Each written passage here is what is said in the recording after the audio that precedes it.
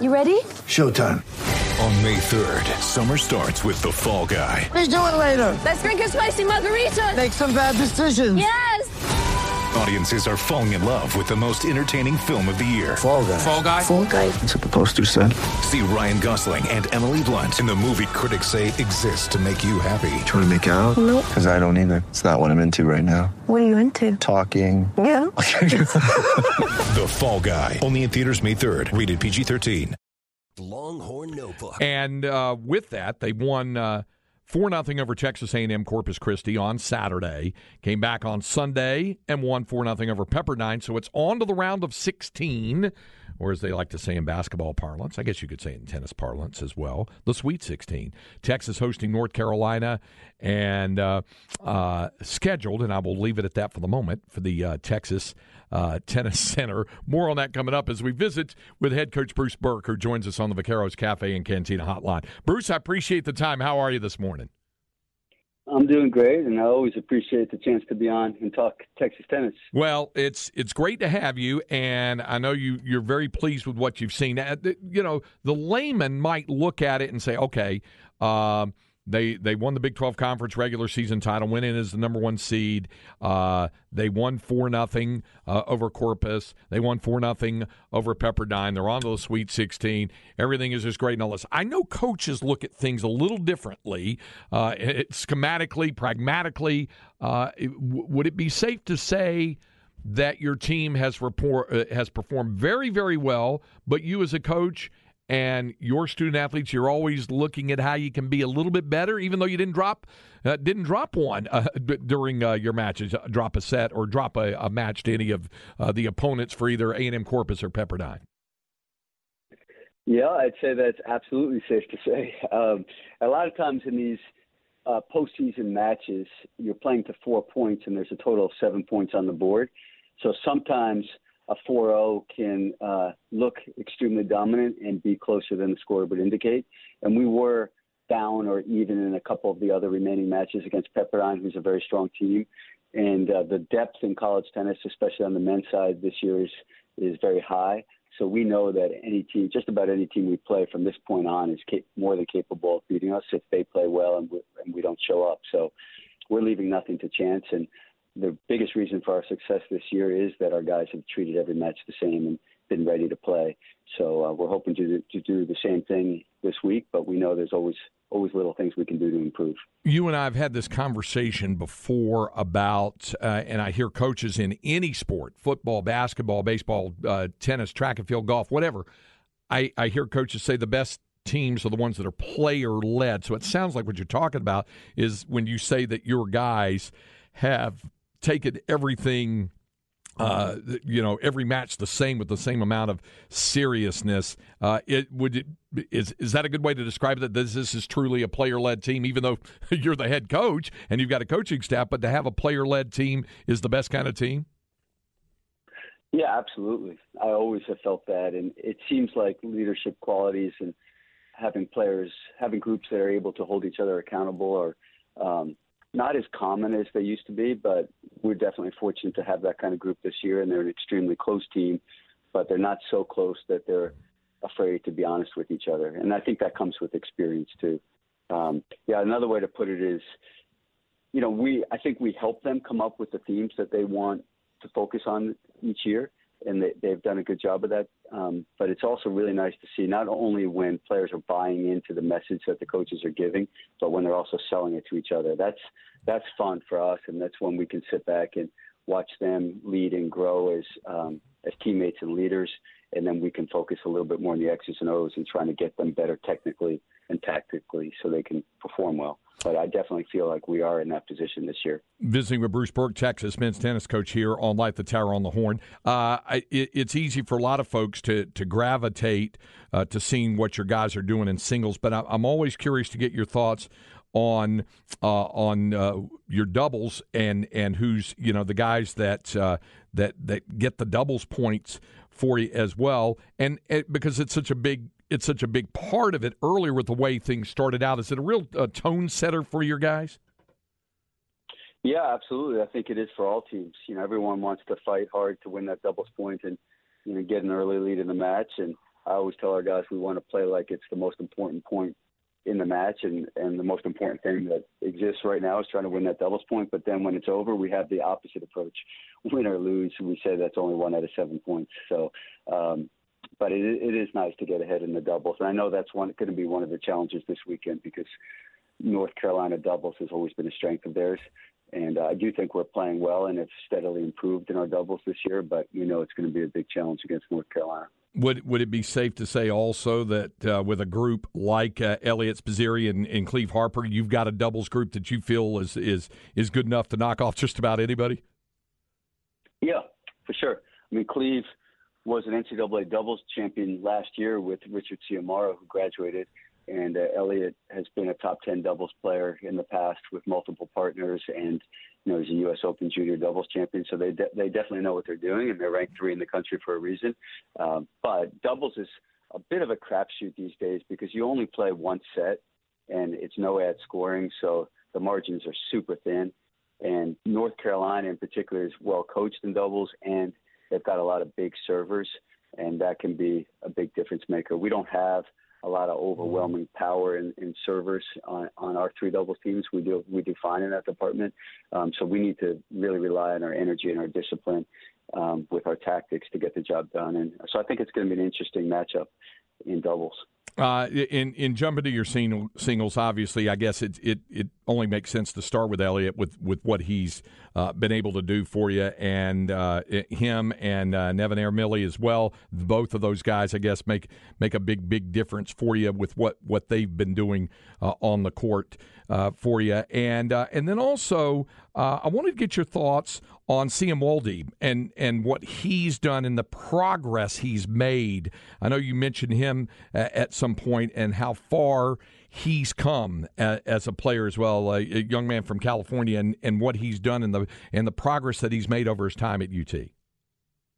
Yeah, for sure. Siem's an extremely good athlete, and he kind of made his mark pretty early in his freshman year and had some really good wins and had some pretty big moments. Since then, he's had some flashes of brilliance and then some low moments too on the court, and struggled with, some off-court challenges also.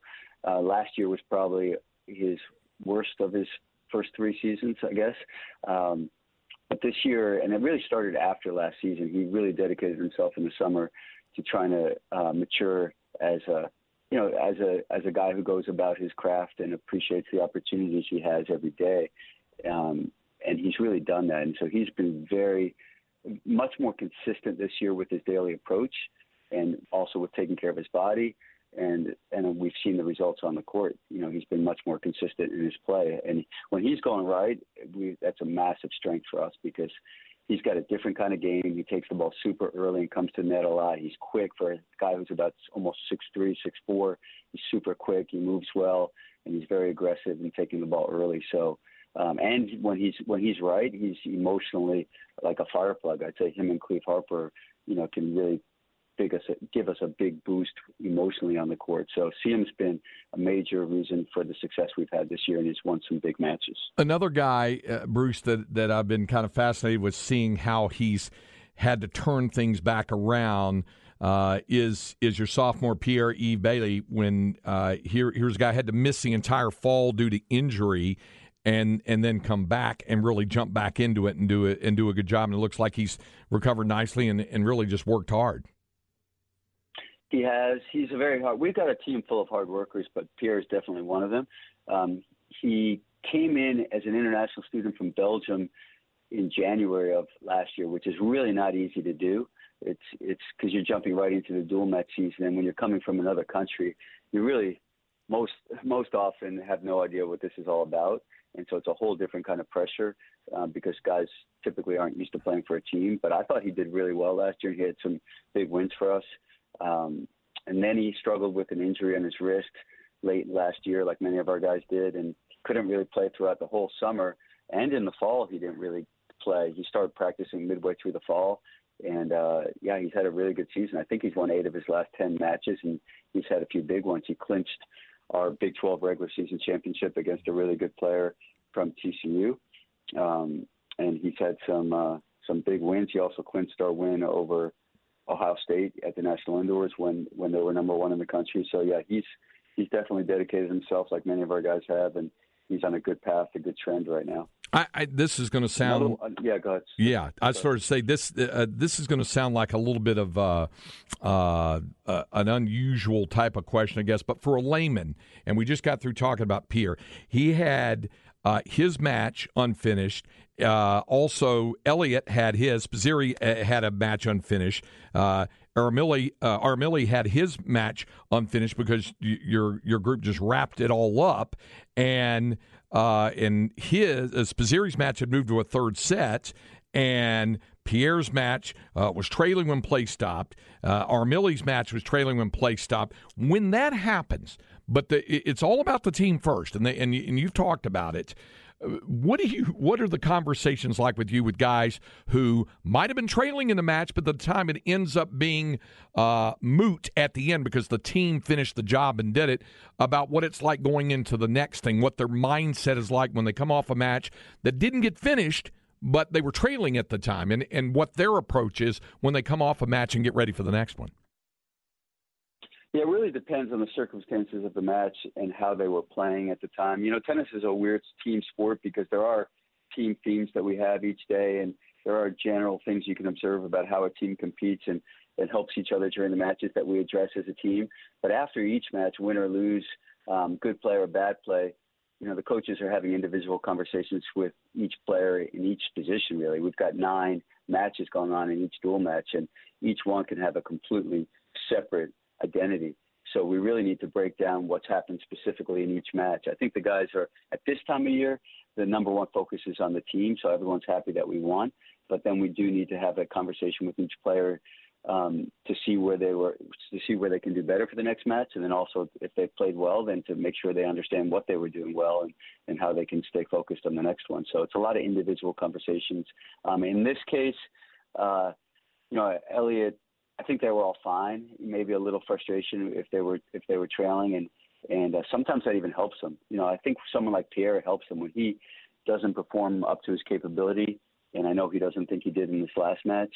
That kind of fuels him a little bit for the next one. You know, he gets pretty determined because nobody wants to let down their team, and I think in some ways he felt like he did in that match, and I would predict that he's going to be ready to put a great effort out in this next one. That's exactly where I was going with that, about the motivation that came. Okay, give folks an idea. You mentioned a little bit about North Carolina and how historically they've done well in doubles. What kinds of challenges do the Tar Heels present for your team? Well, a couple things. One, they're always good. You know, they're well coached, and they've been a perennial top of the ACC team, and it wasn't too long ago that they reached the finals of NCAA, so we know they're a good program. They have 3 lefties on their lineup, which is a little unusual. So we don't have any lefties on our team, so that's a little bit of a challenge because typically if we have a guy that's getting ready to play a lefty, then we'll have them practice with the lefty on our team, but we don't have that opportunity this year. So they have 3 lefties. They have some really big servers on the team, which is especially helpful for them in doubles. And, should our match have to go indoors, I think they typically play very good tennis indoors, and we're fine indoors. We reached the finals of the national indoors, but I think that would be a strength of theirs, is playing indoors. So those are aside from just being a good team and a good competitive team, they've got some lefties that we don't often see, and they've got some big servers on the team that play well, especially indoors. So we're hoping weather cooperates and we can play this match outside, but if not, we'll be road tripping it to Steiner Ranch and welcoming whoever can make the trip. Bruce, that's what I was going to mention next, is the flexibility that your guys need to have in case the weather doesn't cooperate. And we've all seen the forecast for what could happen this weekend, and we could get some heavy rain. At what point does the NCAA, or in consultation with you and others, make that point? I mean, is it all about looking at forecasts? Is it steady rain going on? What's been your experience with how far they go in NCAA tournament play before they decide, okay, there's an indoor option, we're going to shuttle over, we're going to go out to Steiner Ranch and play this indoors? Like you said, you had to do it before, and I know there's been other matches, men's and women's, in the past in the NCAA tournament that had to shift indoor as well. What's the mindset on win the decision or how they go about the decision of deciding, other than just what the forecast might be about when you decide we've got to take this inside?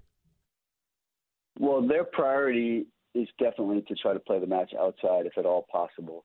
If you have an indoor backup, which we do, then you're not allowed to push it to the next day to play it outside. So this match is going to be played on Saturday regardless. So other than that, they're going to be looking at are the courts wet or dry and what the forecast is. I guess the other factor is that they have 2 matches to play at this site because the women are playing too. So perhaps for our match, they could have waited a little bit longer if there was just 1 match to play. But really, if there's a window in the day, they could potentially even move the matches earlier if they thought that would help. I don't think that's going to help. So how long they're going to wait, it's really dependent on the circumstance. But if it's hopeless, they won't wait very long at all. If it's raining and the forecast is for rain all day, pretty heavy chance, then they're going to just move them in. But if there's a potential of a window to get the match outside, then they're going to wait. So I can't really give you a simple answer for that, but I could just tell you the priority is to play outside. And then before a decision is made here, they have to be in consultation with the people at the NCAA to make sure that there's every reasonable effort to play the match outside. It is scheduled for outside of the Texas Tennis Center, Saturday, 3 o'clock, Texas against North Carolina in the NCAA round of 16. Bruce, it's always a pleasure to visit with you. I appreciate you taking the time, and best of luck to you this weekend. And let's look forward to a visit on down the road for Nationals. All right, I hope so. Thank you so much for having me. You bet. Thank you, Bruce.